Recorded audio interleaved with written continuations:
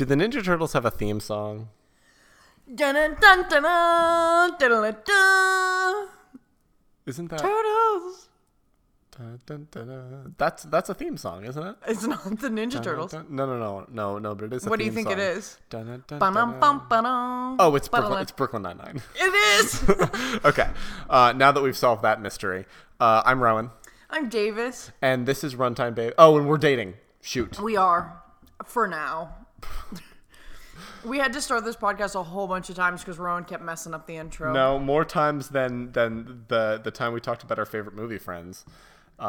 Just because someone started recording with their face right up to the mic like this.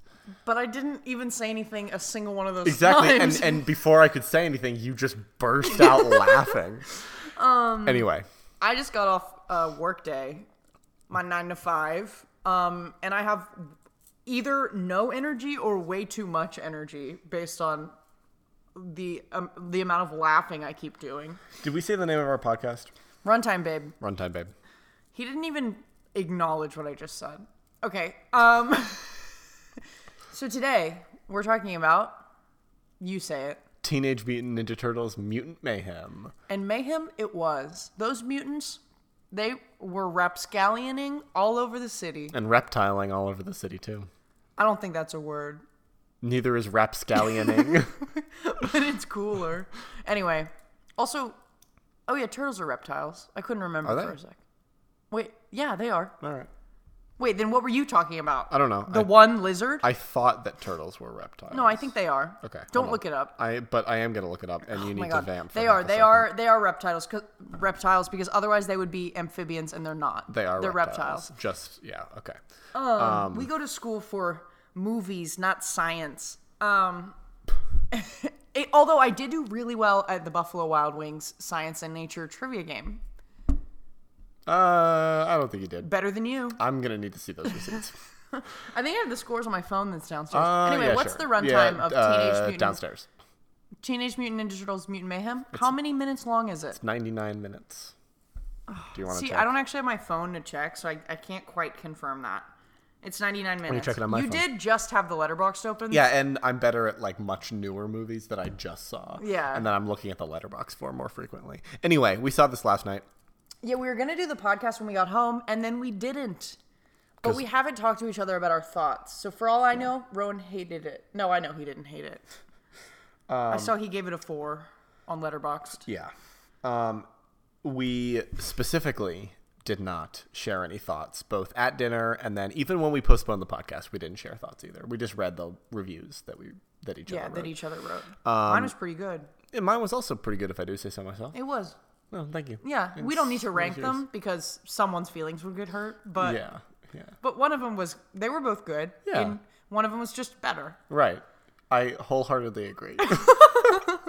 Okay. Anyway, so this is a reimagining Our podcast. reboot of the Ninja Turtles Oh, movies. okay. I've moved on. Okay, sorry. And it's directed by Jeff Rowe, who co-directed and co-wrote Mitchell's vs. the Machines. That's a good movie. Yeah, which I have not seen yet. Was he involved in writing this one or just directing? Great question. I think he just directed because it was from a screenplay by Seth Rogen, Evan Goldberg, Dan Hernandez, and Benji Samit. I've never heard of the other few ones, but Benji Samit wrote Detective Pikachu, and Dan Hernandez has worked on a lot of stuff. Detective Pikachu. Detective Pikachu and The Tick. They said, let's get the Detective Pikachu guys in here. Yeah, they know how to write comedy. I heard Detective Pikachu is actually pretty good. Yeah, I heard it was pretty good too. I just haven't seen it. Me either. Yeah. Pikachu looked good. Yeah. I liked his little Yeah, detective until he hat. opened his voice and Ryan Reynolds' voice came out. Wait, I thought that was Sonic. No, that was Pikachu. Pikachu. Ben Schwartz was Sonic. Is Sonic. Oh, Still is. Are they not doing more Detective Pikachus? Has he solved all the crime? They were going to make another one, and then they haven't yet. I feel like Ryan Reynolds has other priorities.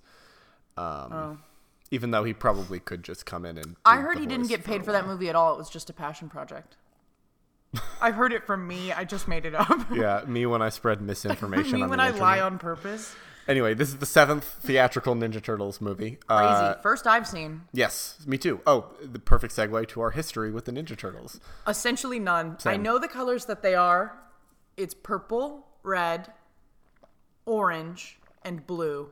Yeah. And they are green as animals because they are. Yes. They are, as most people do know, in fact, they are turtles. And turtles are reptiles.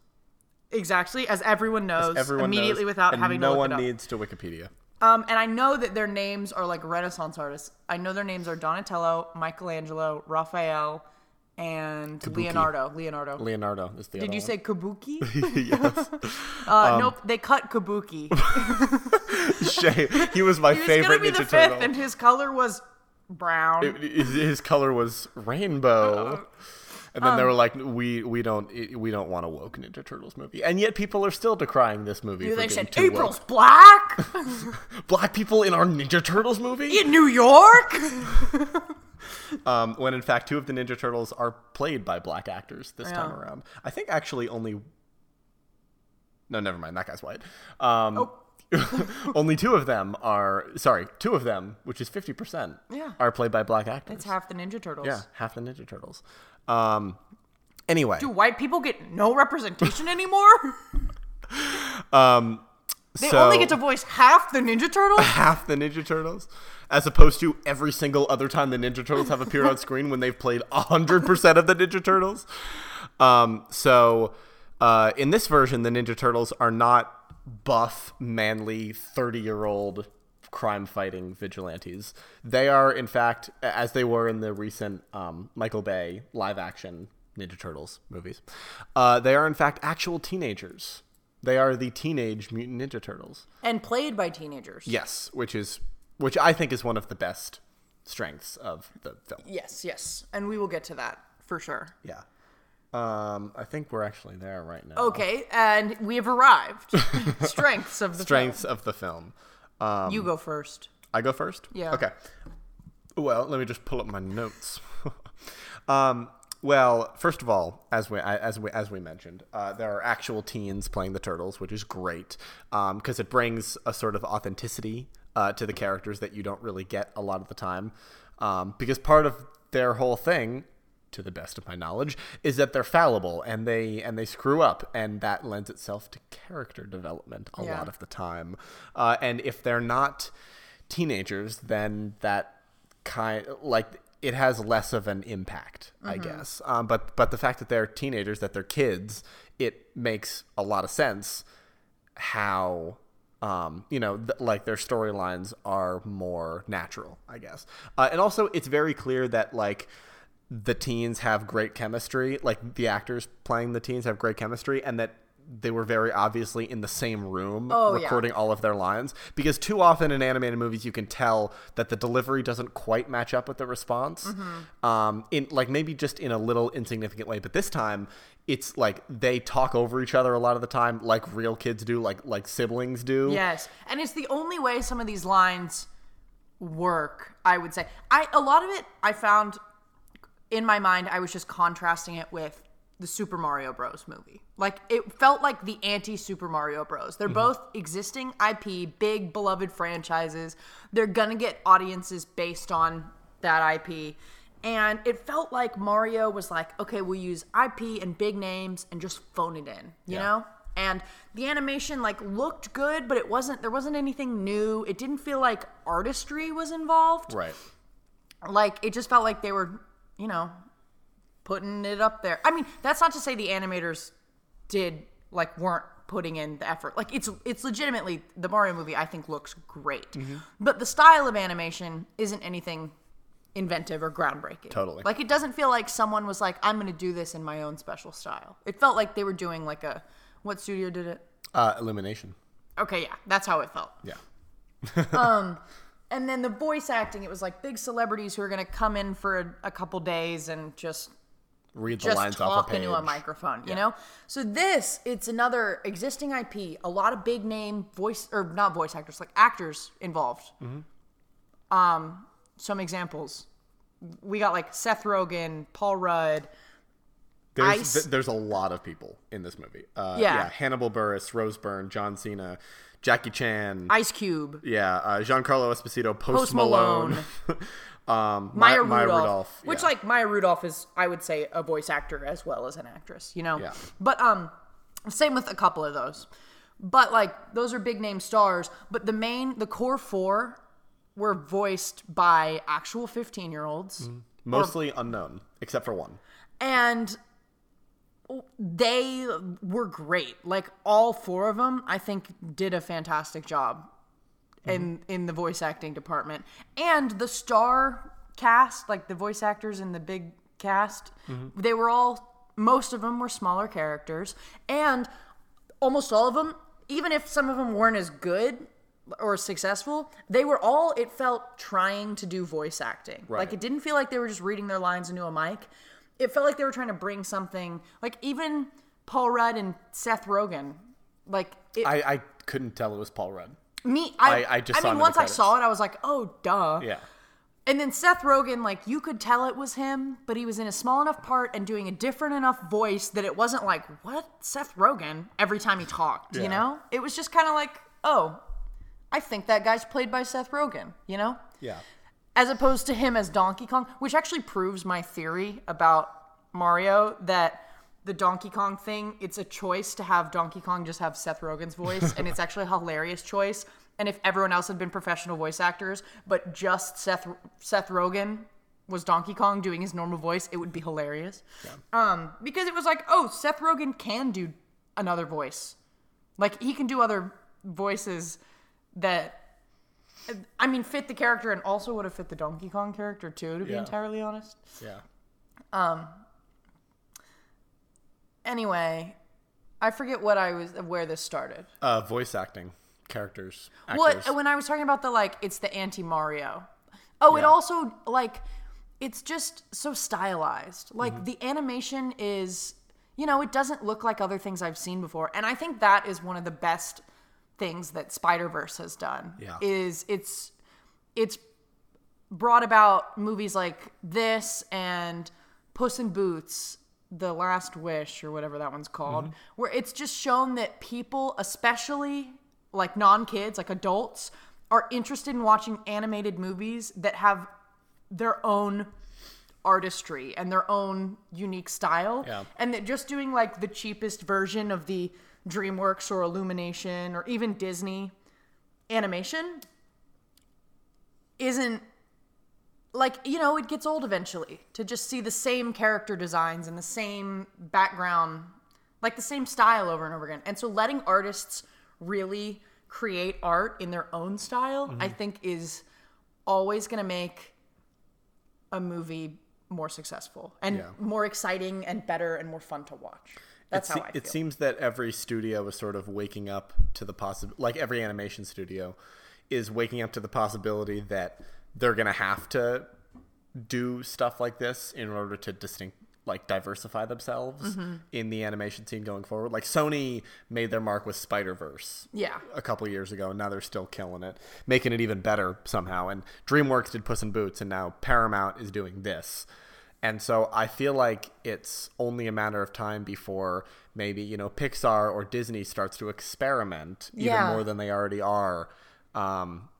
Because that's the only way they're going to survive and actually okay, they can survive, but thriving is different from surviving. Yeah, we're pushing the bounds of animation, and it's it's always been an art form, and people are recognizing that and leaning into that, Yeah. You can make a product that's also art. And I think sometimes kids' movies become hard to watch when it's too obvious that it's a product, when it's too formulaic, when you could point out, oh, that part's for merchandising, or this character is just to do slapstick humor for little kids. Barbie. Sorry. Oh, the animated Barbie movies. I was like, what are you talking about? Yeah, Alan. He's a merchandising opportunity. He's just for merchandising. No, and so even though this movie is, it's not a revolutionary story. Misfits want to be accepted, have to go up against a bad guy. The story's the least remarkable part of it, really. Honestly. I mean, it has a lot of heart. It's tight enough. You know, it's well done. Like, Yeah. there's not huge story flaws, but it's not too different from your average kid's movie, you know?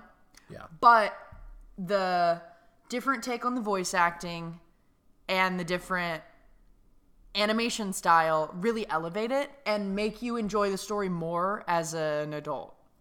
Because I think there are moments that this could have felt cringe if they'd done it in the more formulaic way. Yeah. Like they try to use, I'm interested to see how this movie holds up in a few years. They try to do a lot of modern references. Some of them don't work. Some of them, I think, only work because you have actual 15-year-olds voicing them. Like they use the word Riz throughout the movie. Wasn't expecting that. I thought that was a newer word than would have been possible for an animated movie to incorporate. Well, so that, it sounds natural because it's coming from 15-year-olds that likely say that word in their real life. Like if you talk to a 15-year-old, you know, half of them are going to actually use the word Riz unironically. And so it feels natural in a way that if it was adult voice actors, you would be like, oh my God, did he just say Riz? And then some of the references felt more out of touch. Like when someone was like, I love Guy Fieri, I want to go to Flavortown or something like that. It's like, okay, that meme is maybe a little bit older than a current 15-year-old would be saying. Yeah. But still, like... And, well, also, like, they reference Avengers, which is something that a 15-year-old would do. Like, in a very natural way. And when it comes to Avengers, you can very clearly see the influence of modern superhero films, which I think is really fun. Yeah. Like, at the end, I would say it feels pretty reminiscent of the Avengers, like the first one, in the big fighting New York sequence. Yeah. It also very clearly pays homage to, I would say, the Sam Raimi Spider-Man 2. Yeah. In a specific scene where New Yorkers come together to help the Turtles after villainizing them. Spoilers. Oh, yeah, we're spoiling. But, so yeah, the Turtles are feared and villainized, and then... Vilified. And then the New Yorkers kind of do the like, hey, we're from New York, and we actually love you, and we're going to help you thing that feels very like Tobey Maguire unmasked on the train, and everyone's like, we'll keep your identity. Like, that's how it feels. Yeah. And I mean, I don't know how overt it was supposed to be. Like, I don't know if it was literally inspired by, but it feels very reminiscent of. It feels almost more like a solid phase 1 through 3 Marvel movie than current Marvel movies do somehow. Which is kind of sad. If that makes any sense. Yeah. It's a great origin story. It feels very Spider-Man. And it's short, too. It's 90 minutes. Yeah. 99 minutes, actually. Yeah. And so it almost made me because I've been feeling like the superhero fatigue with all the movies coming out, and like none of them really feel, and this didn't break the superhero formula really. The like origin story, we're getting our powers, we're using our powers. I mean, not really powers. It's more just like the skills that their father taught them. Yeah. But like we've been given a reason to do good that we didn't have before. And we have a mission and a bad guy to defeat, and we're learning about ourselves and, you know, and growing up in the process. Like, very formulaic origin story is kind of how it felt, but weirdly refreshing. Yeah. If that makes any sense. Totally. Yeah, it's I think very telling of where we are in superhero cinema, that this movie isn't, you know, as you mentioned, it's not really fresh narrative-wise, but the fact that it still is fun, it is fun to the extent that it makes you think about other superhero movies these days and how not as fun they are compared to how they used to be. Yeah. Like, it didn't feel like... It was cool to watch this superhero movie that, another spoiler, ends in a post-credit scene with a overt set up for a sequel. Like, pretty directly, they're like, here is what the next movie's going to be about. But otherwise, it wasn't trying to connect a bunch of expanded universe and tie-ins and do like this crazy story other than within the one franchise, you know? Yeah. And that was also refreshing. it just felt like, this is Spider-Man 1, and next is Spider-Man 2 and Spider-Man 3, and then we're done with the world. Yeah. Well, they are developing a sequel and a Paramount Plus series as well. So. Well, I'm here for it. Yeah. I hope they don't do a bunch of spin-offs with every side character Every and stuff. single character. Like, I don't think they need to build this world out. I think the heart of the world is the Ninja Turtles and their father. What's his name? Splinter. Yeah. I don't like that there's Splinter and Shredder. Shredder, who's not in this movie, by the way. Well, for a second in the post-credit scene. Yeah, but, like, he's not really in the movie. Yeah. That is my least favorite thing about the IP, is that Splinter and Shredder are too confusing. That's your least favorite thing about the entire IP? What's your least favorite thing about the IP? I don't know. I still can't tell the Turtles apart. Oh my god, I can. Blue is Leonardo, and that's all I know. Okay, Blue is Leo. He's the one that has a crush on April in this. And then we got... Oh, I remembered last night so well. Hold on. Do you think they have working genitalia? Okay, I don't... like, probably they have turtle penises. But I don't know if working means, like, they can fuck humans. But also, I don't want to talk about that. They're 15. Let's stay out of their pants. Raphael is the red one. His mask goes higher up over his head in this one. And he's the one that's really angry all the time. And then Donatello. Oh, crap. These are going to be the two I mix up. I think Donnie is... Wait, correct me if I'm wrong. Yeah. I think Donnie is the purple one who has a staff. And his voice sounds the youngest to me. And then Mikey, I'm pretty sure, is orange. And he is the one that does improv. I'm pretty sure. Please. Yes. Yeah. Okay, awesome. You got it. Yeah, that was the thing, is I never knew which was which when I never really watched the other movies or anything. But this movie, by the end, I was like, oh, I know who they are. I get it. Yeah. And I like that they're different shades of green, too. Yeah. I couldn't tell you what different shades of green they are. But it's cool to me that they're different. Like, their skin tones are even different. They're not copy and paste turtles. Like, Raph is bigger, like, bulkier. I think Donnie's pretty skinny comparatively. Like, their heads are different shape. That's cool. And I'm sure that's in older series, too. Like, I don't think that's unique to this. I don't know. I mean, I feel like in at least the older animated stuff, they all look the same except for their masks. I think that's why they needed masks to distinctify themselves in general. And then also, like, those animated series, I don't know how big the budget was. I was about to say, I'm sure the budget was pretty low. And so it's easier to have the same character design. But, like, I love that the difference wasn't just, like, weapon and mask. They all had different unique personalities that I felt I understood. For me, it was pretty clear how each of them would behave in different scenarios. Like, everything felt in character. And then also that their bodies are slightly different. Like, yeah. I think that's cool. I love that. And realistic. Yeah, because it's easy for them to just blend in as one thing. I really like that they are each their own person. Or turtle. Yeah. Sorry.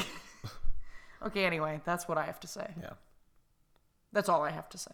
All you have to say? Really? You don't have anything more to say? Right now. I talked a lot already.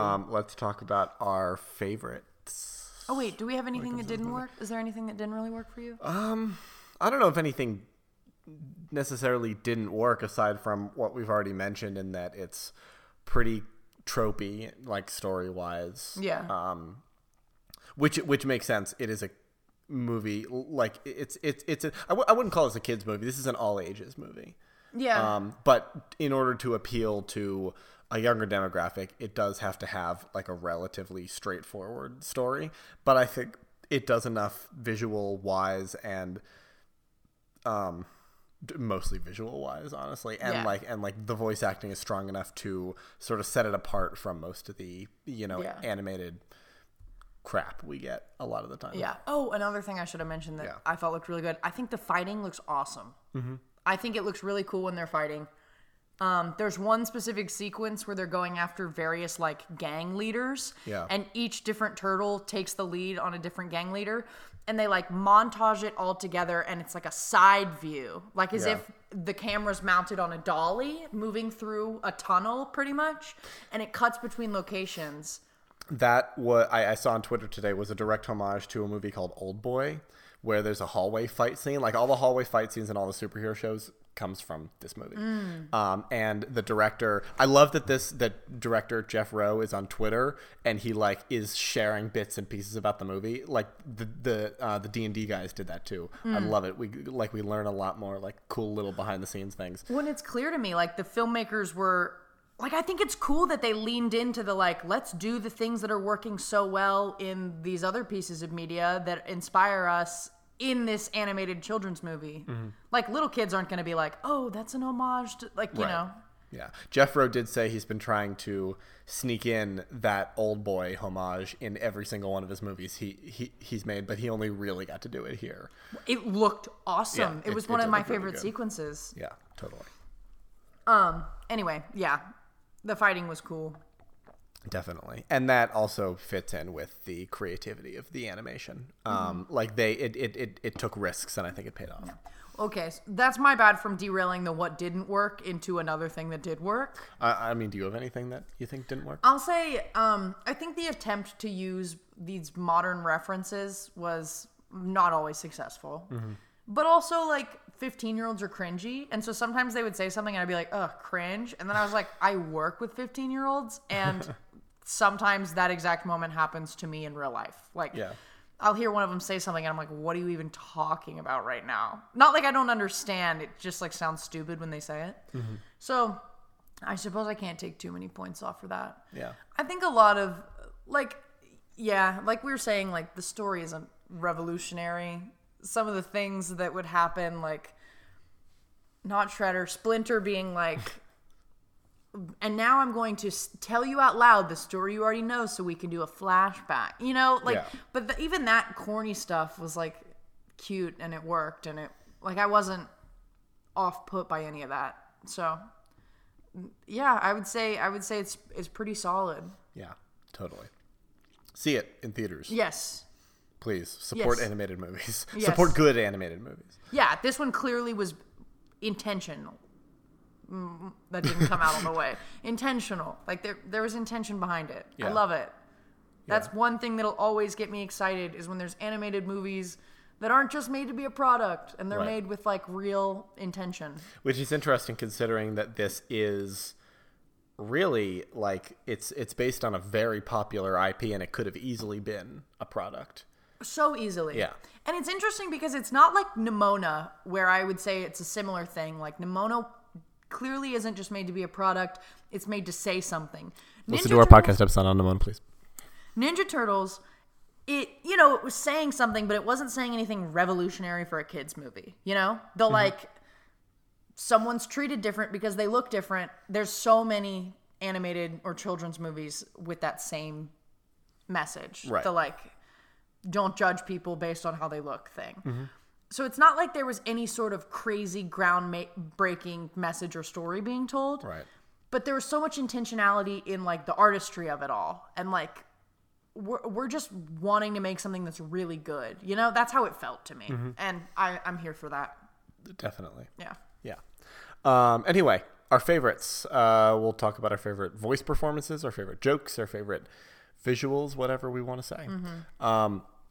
I just want to say, first off, before you steal this, my favorite my favorite joke was not even in the actual movie. It was in the mid-credits. Oh my God, it was so funny. We see everyone's name, and then at the end it says, and introducing Paul Rudd, which is so funny, and even funnier when you like know that like Seth Rogen might have even written it into the script. I wouldn't even be surprised if he was clearly like a very fun friendly jab. It makes you could probably intuit this, but if you're not familiar with how credits work, there are different ways to credit people. So like you would usually, like, some people will get just their name with the character, and then some people get like a with or an and that means different things. Like usually you give those to bigger names in smaller roles or something like that.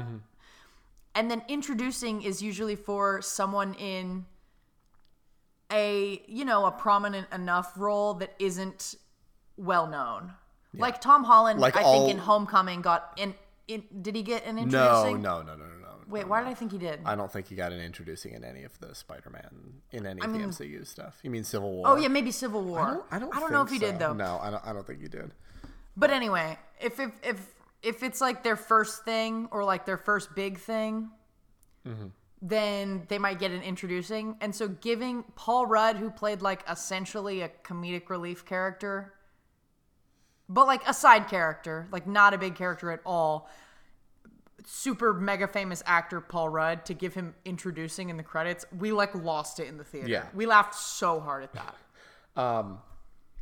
It is interesting that, you know, most of the Ninja Turtles, like 3 of the 4 are played by actors who haven't really been in much high profile stuff. So theoretically they would be the proper introducing.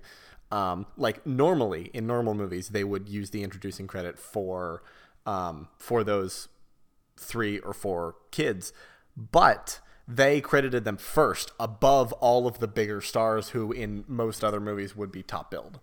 Yeah. Which I think is great. Yeah. Like that. Yeah. Speaking of the 4 kids. Those are my favorite voice acting performances. Yes. Those 4 were all great.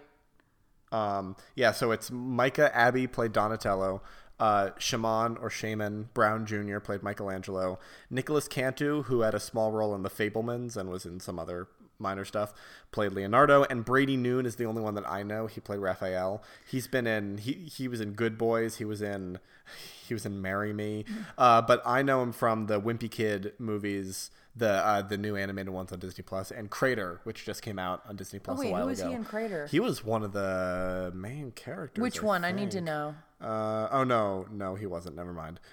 He was Hector. Okay, a I don't smaller know who that role. is. We're going to talk about Crater more next week on our summer recap episode. Yes. But which kid is the one that went on his Instagram story when the strike was going to happen, and he was like, "My Ninja Turtle's a communist," and was like just being really funny? I don't remember. I think it was this kid, Nicholas Cantu, who plays Leonardo. That made sense because he was like, "I don't think I'll be able to do press for the movie because of the strike, and so I'm saying in advance, like, my turtle hates cops and is a socialist or something like that." Like that was really funny. Yeah. I am very excited to see what all of these kids are going to do. Oh, totally. So, they were great. I hope that they all have careers. I also loved who voiced Splinter. That's Jackie Chan. I have a story about this. Okay, well, I thought Jackie Chan was very good as Splinter. Yeah. So when this movie was... So I think when the first trailer came out, I didn't know much about it. Usually I stay pretty, like, up to date and closely dialed in on movies in general. Mm-hmm. I was staying mostly blind about this one, not exactly by choice. I just hadn't sought out information about it. My roommate Connor, friend of the show, says, Rowan, like he was freaking out. He was like, the Ninja Turtles trailer was out. And I was like, oh my God, cool. And he was like, guess who they got to play Splinter? And I was like, honestly, I have no idea. And he was like, no. This is easier than you think. Who would they get to play a wise old master of the main characters? And jokingly, I was like, Jackie Chan? And he was like, yes! How did you guess? But he's, Jackie Chan is the easy choice. Kung Fu Panda, Lego Ninjago. He always, like, specifically in American animated cinema, he plays these characters. The 2010 Karate Kid.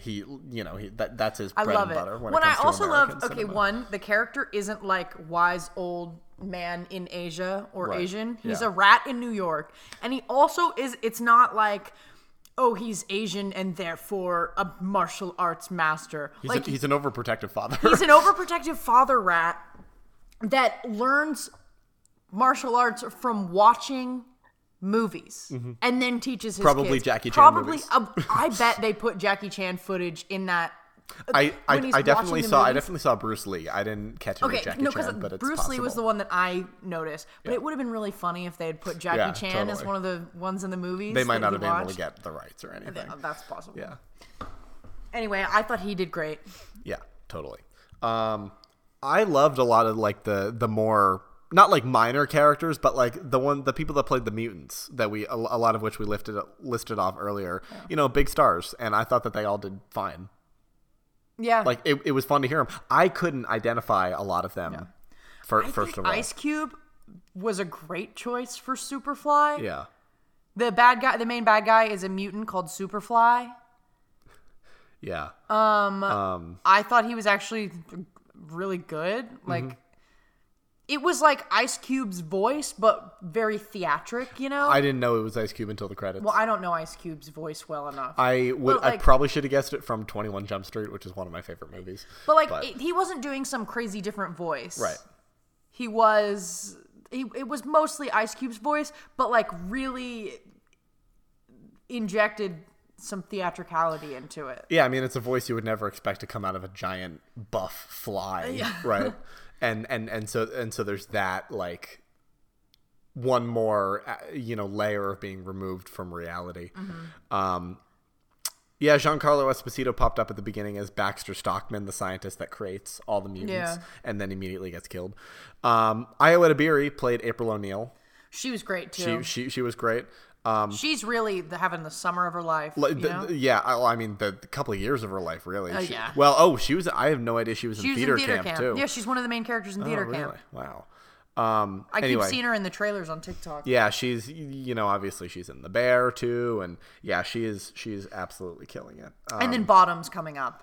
Yes, which we are going to do perhaps an episode adjacent to that film. But anyway, yeah, I am very excited, her specifically, to see what she does next. Yeah. Especially because she's also from Massachusetts, and I love seeing Massachusetts people succeed. Slay. Okay. What did you think? So there is a part of April's storyline that I did not expect to be as graphic as it was in an animated children's movie, no less. But that's probably how they could get away with it. Yeah. The fact that it's animated and the fact that it's Well, I didn't even watch that scene because I have severe emetophobia. Like, vomiting really freaks me out, and I'll shut down sometimes. So the moment they started calling her Puke Girl, and then it flashed back to her doing morning announcements, I was like, okay, very clearly this is going to happen. And they keep flashing back. And so then I closed my eyes and hid, and then Rowan tapped me and was like, you're good. And then they immediately flashed back to it again. How was I supposed to know they were going to immediately flash back to it? And then he's like, you're good. And I opened my eyes, and again, she's puking again. And so, not his fault. Yeah. I actually thought that later she wants to be a reporter. It's revealed that when she tried to do the morning announcements, she projectile vomited for so perhaps much. 15 seconds. So much. Yeah. And so now people call her Puke Girl. April O'Puke. Yeah, which is so not clever. Yeah. But anyway. So then later in the film, she has to get on the news and tell everyone that the Ninja Turtles aren't actually bad guys and that they're saving the city, which is what leads people to help them. And so she gets on there, she gags like she's gonna throw up, and then swallows her vomit, and then starts doing her speech. And then partway through the speech, right after she's reached the climax, she just vomits a little bit and then goes back to talking and is like, sorry, I thought that was a thing of my past. As much as I hated the vomit, that part wasn't bad. Yeah. That was kind of funny. She mostly makes it through the speech, but then still is on the news, and then it's sorry everyone, and then just keeps going. Yeah, I liked that. I thought. Yeah. I mean, didn't like it. It was upsetting, but in terms of a gag, that's pretty funny. A gag. It's it reminded me of Bullet Train when they keep flashing back to the wedding and just people vomiting blood over and over and over again.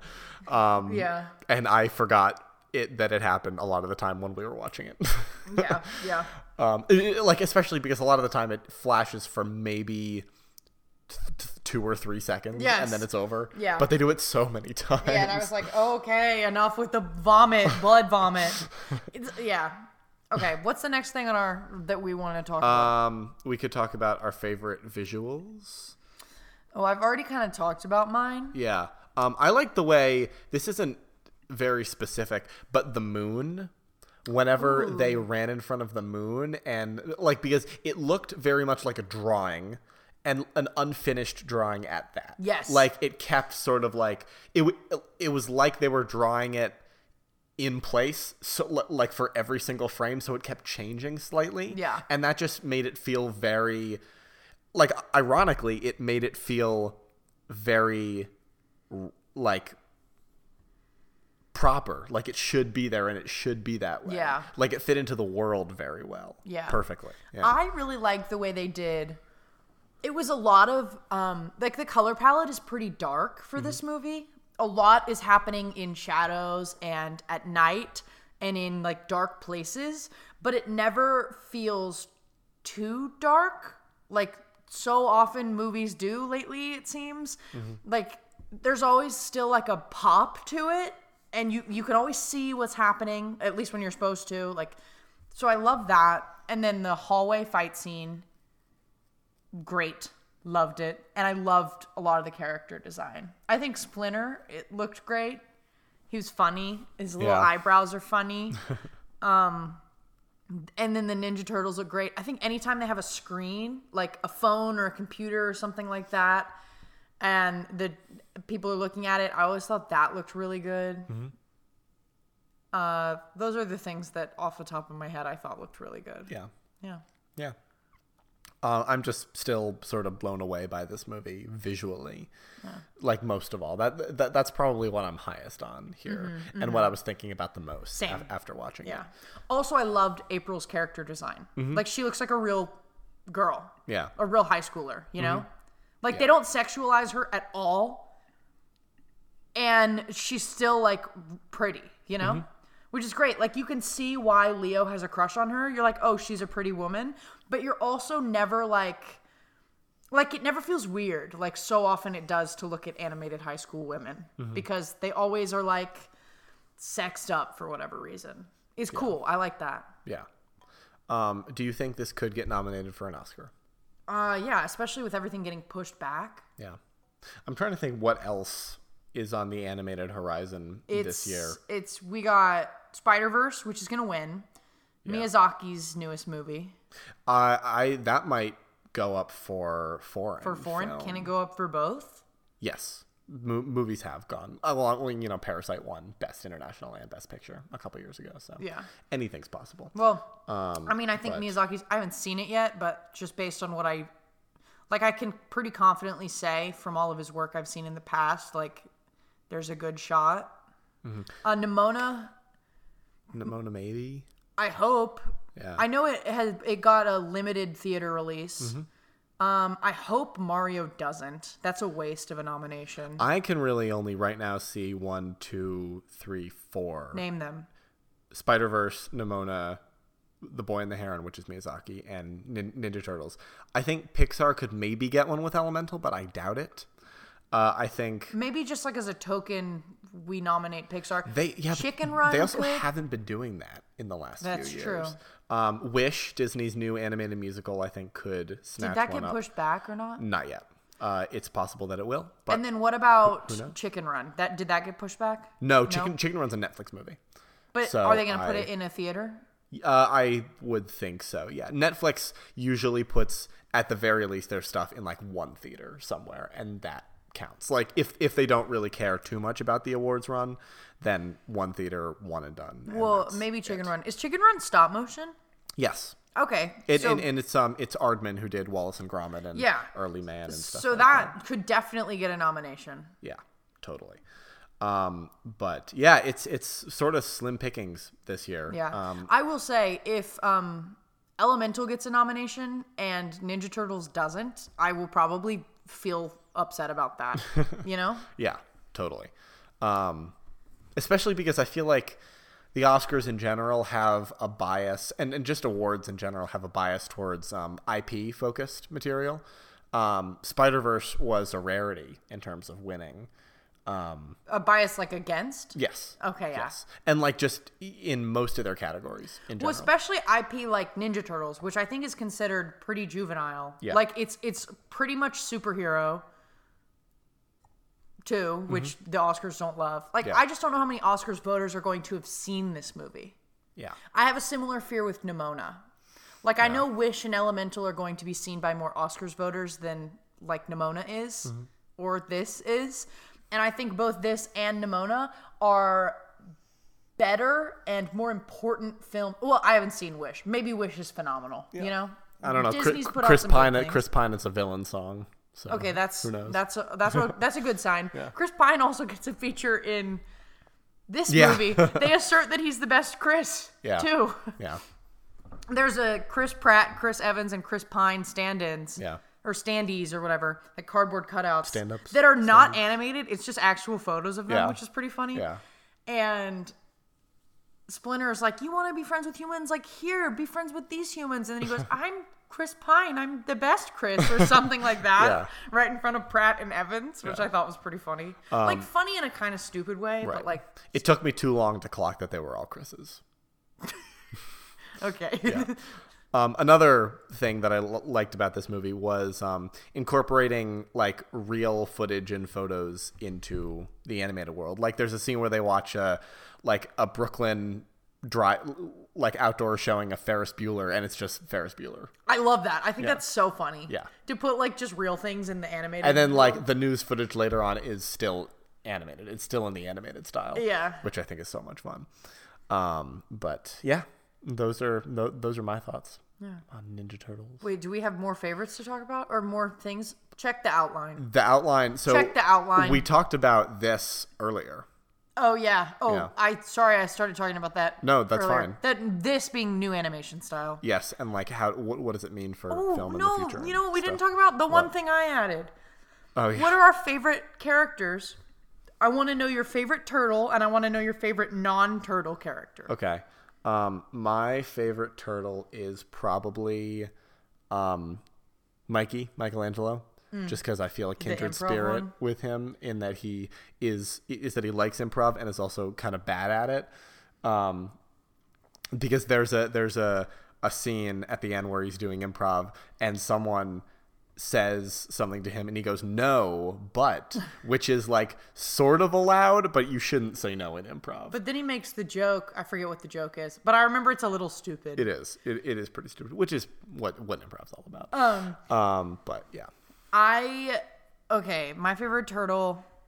It's hard. Okay, I never watch these movies with a group of a few characters and like the protagonist. Like I never like the main one. I never like the leader. It's never what I want. That's always the most boring, the most annoying. Yeah. But I actually thought Leo was really great. Like, I don't know, he was done in a good way where he was like fallible but also likable and you know, you could root for it. Like, I liked him. I thought he was great. So, Leo, it's weird for me to even say it, but I really liked Leo. And then my other favorite was Donnie. I thought he was kind of the runt. Remind me. He's the purple one. Oh yeah. With the staff, and he was like, "Why do I just have a big stick?" Yeah. He kept complaining that everyone else had weapons, and he was like, "Why am I using a stick?" Like, The this is payoffs stupid. are also really good. Oh yeah, and then the stick comes in handy a couple of times. He's the one that likes anime and K-pop. He's cute. Yeah, I like him. He's just fun, excited. So I like Donnie. Yeah. And who's your favorite non-turtle? My favorite non-turtle. Mine is April. April? I like her too. Yeah. The vomit thing threw me off a little bit. Yeah. Like that makes it hard for me to... It's got to be Splinter. I loved Splinter. Yeah. He's just like cute dad vibes. Which I think is Splinter their dad in other versions of Ninja Turtles? Yeah, I would say he's more like he's like Master He's the one that raised them, but he's Master Splinter in other ones. In other ones. Well, in this one, he's not Master Splinter. He is their father. Like, he's their dad. They are a family. He loves them more than anything. He taught them to fight just to protect themselves. At the beginning, they do a joke, like, Splinter gave us a mission, and they joke like it makes it seem like the mission's gonna be some sort of Ninja Turtles go do ninja things, and then the mission is like they have to get like Go-Gurt milk and Doritos, stuff. And so they party just have to size go Cool grocery Ranch shopping. Doritos. And he in fact does not want them fighting. Like he wants them safe in the sewers. And yet he still makes them wear the colored masks so we can tell them apart. Well, I loved Splinter. I thought he was great. Oh yeah, one of them has glasses too. Which one Donnie. has glasses? It's Donnie. Okay. That's another reason I like him. Yeah. He was just cute in his little glasses. Yeah. Yeah. Go see this movie, please. Yeah, it's worth it. Yeah. Yeah. Yep. Especially if you like Ninja Turtles. It's a fun take on them. Even if you don't like Ninja Turtles, this movie might make you like Ninja Turtles. Yeah, it made me like Ninja Turtles. Same. Now I want to watch more Ninja Turtles things, except I'm almost positive It's I'll be all disappointed. downhill from here. Like, I don't think other ones... I don't know. I feel like some of the shows, some of the animated shows did a good job. Right. But... We should hate watch the live action ones from the last decade. I feel like what this does a good job at is prioritizing their like character over action, and then the action is good too. Right. So like that's super successful. I wouldn't want to watch a Michael Bay one if it's all action and the turtles are essentially the same. And they're all CGI and they look like dog doo-doo. Nice. Yeah. Good save. Thanks. As we know, we are a family show. I say bad words all the time. I say fuck that. Also, they say hell in Ninja Turtles, right? Yeah. They say like go to hell and stuff, which is like I don't know, because it's always weird to watch. So movies. some of them say heck. Yeah, but they I say think hell Splinter at least says heck, once. Yeah. Which that's in character for Splinter to say heck. Yeah. But I do like that, you know, without going too far, they do throw in like an appropriate swear word for 15-year-olds to be using, because it's always weird to watch media about like high schoolers or teenagers. They're not really high schoolers until the very, very end, but teenagers who like never swear. Well, also, it's sort of jarring to watch media where they swear too much. Yes. Like Brady Noon, who plays... Which one does he play? Real quick. He plays... No, not Mr. Boogedy. I want TMNT. Mutant Mayhem. Brady Noon plays Raphael.